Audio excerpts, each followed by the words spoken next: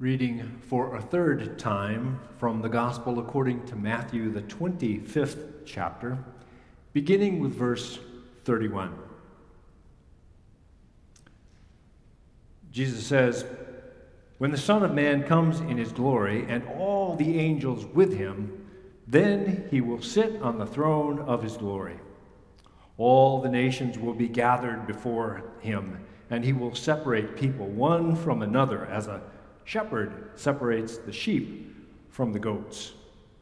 And he will put the sheep at his right hand and the goats at the left.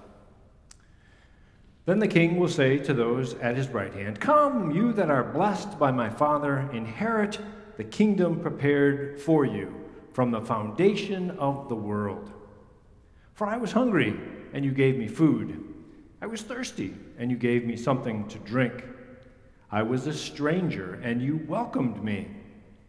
I was naked, and you gave me clothing. I was sick, and you took care of me. I was in prison, and you visited me.' Then the righteous will answer him, 'Lord, when was it that we saw you hungry and gave you food, or thirsty and gave you something to drink? And when was it that we saw you a stranger and welcomed you, or naked and gave you clothing? And when was it that we saw you sick or in prison and visited you?' The king will answer them, 'Truly, I tell you, just as you did it to one of the least of these who are members of my family, you did it to me.'" The word of the Lord. Thanks be to God. "Truly, I tell you, just as you did it to one of the least of these who are members of my family, you did it to me." In the name of the Father, the Son, and the Holy Spirit. Amen. We preachers at Third Church generally follow the lectionary each Sunday. We allow that plan to guide us through God's salvation story every year and compel us to address a broad range of biblical texts and not just our 10 or 12 favorite ones. Reign of Christ Sunday, as Becky has already said, marks the conclusion of Year A in the 3-year cycle.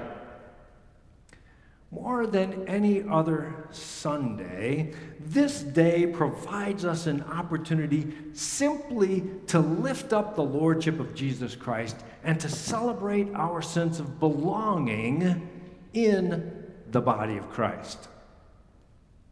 While you will find Presbyterians at the center of ecumenical and interfaith conversations, our rejoicing in who we are as siblings in Christ provides us with a self-understanding that emboldens us in our open-armed witness in multi-faith fora. It doesn't mean that we become bossy there, but knowing who we are is an important part of being a part of those conversations. Our tone today in worship is regal and grand as we highlight the promises we own as followers of Jesus our Lord. One of the challenges the day faces is that it always occurs on one or the other end of Thanksgiving week. The two themes, though related, deserve standalone emphasis. But we mix our worship metaphors a bit as we conclude our liturgical year by gratefully echoing Mr. Handel's marvelous chorus and proclaim that Jesus Christ is King of Kings and Lord of Lords, and he will reign forever and ever. So what is it about the title today? Not yet, but already? My theologically astute listeners will smirk and declare that maybe I've been out of seminary too long. We learned it in this order already, but not yet. So what's the difference? Thinkers about God things have had to make sense of the collision of what we say we believe about God and reality. Theologically, we echo Handel's already sentiment about the lordship of Jesus Christ today. And we will soon be gawking figuratively at the baby Jesus, whom we worship as the king who comes in a very unroyal manner, but a king just the same. We travel with Jesus through the year, following how he grew and became strong.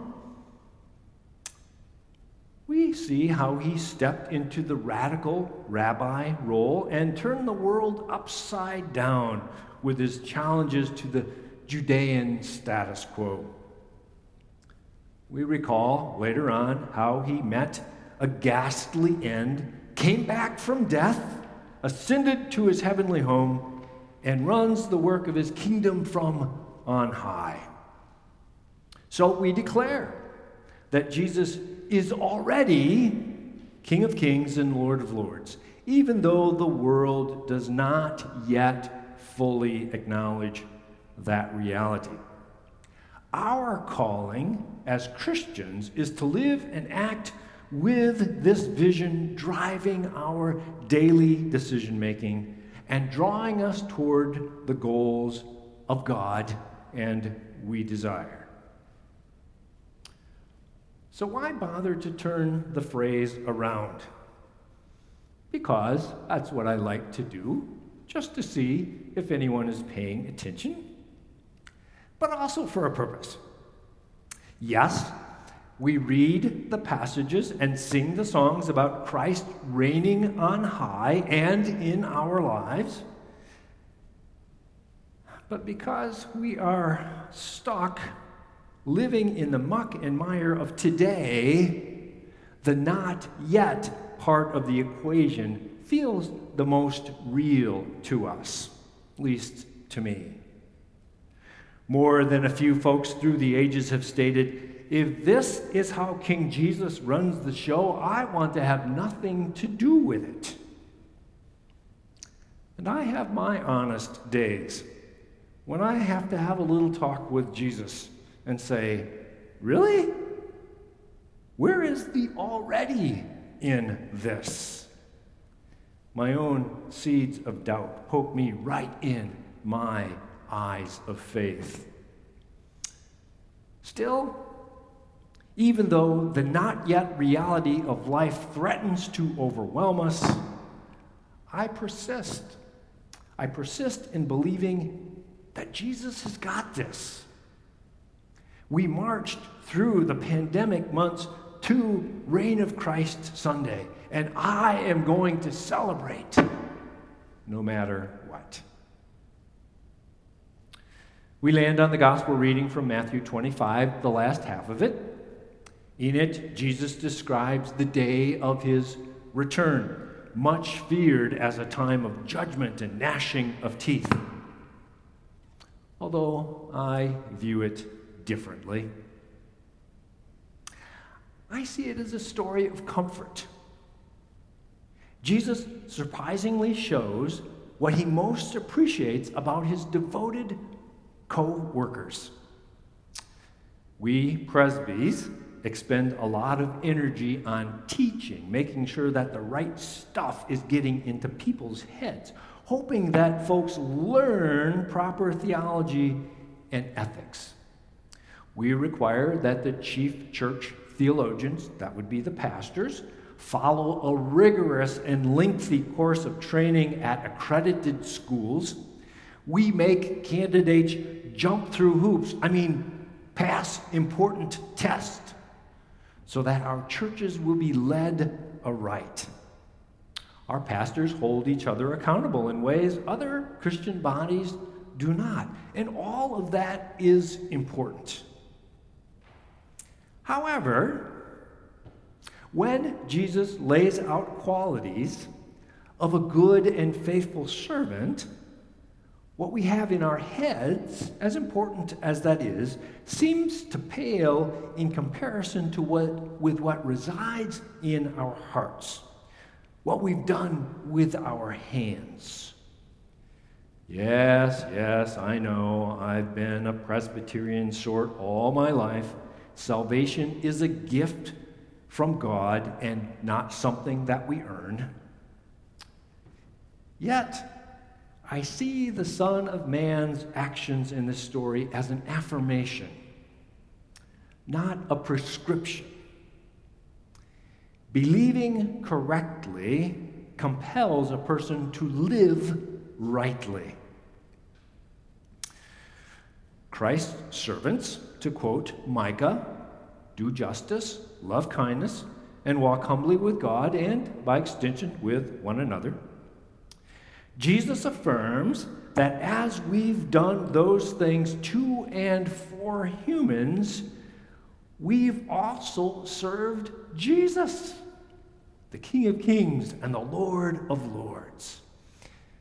And that's great news for those of us who've set our sights just a little bit lower than thinking that we were servants of royalty. Okay, back to the not yet but already thing.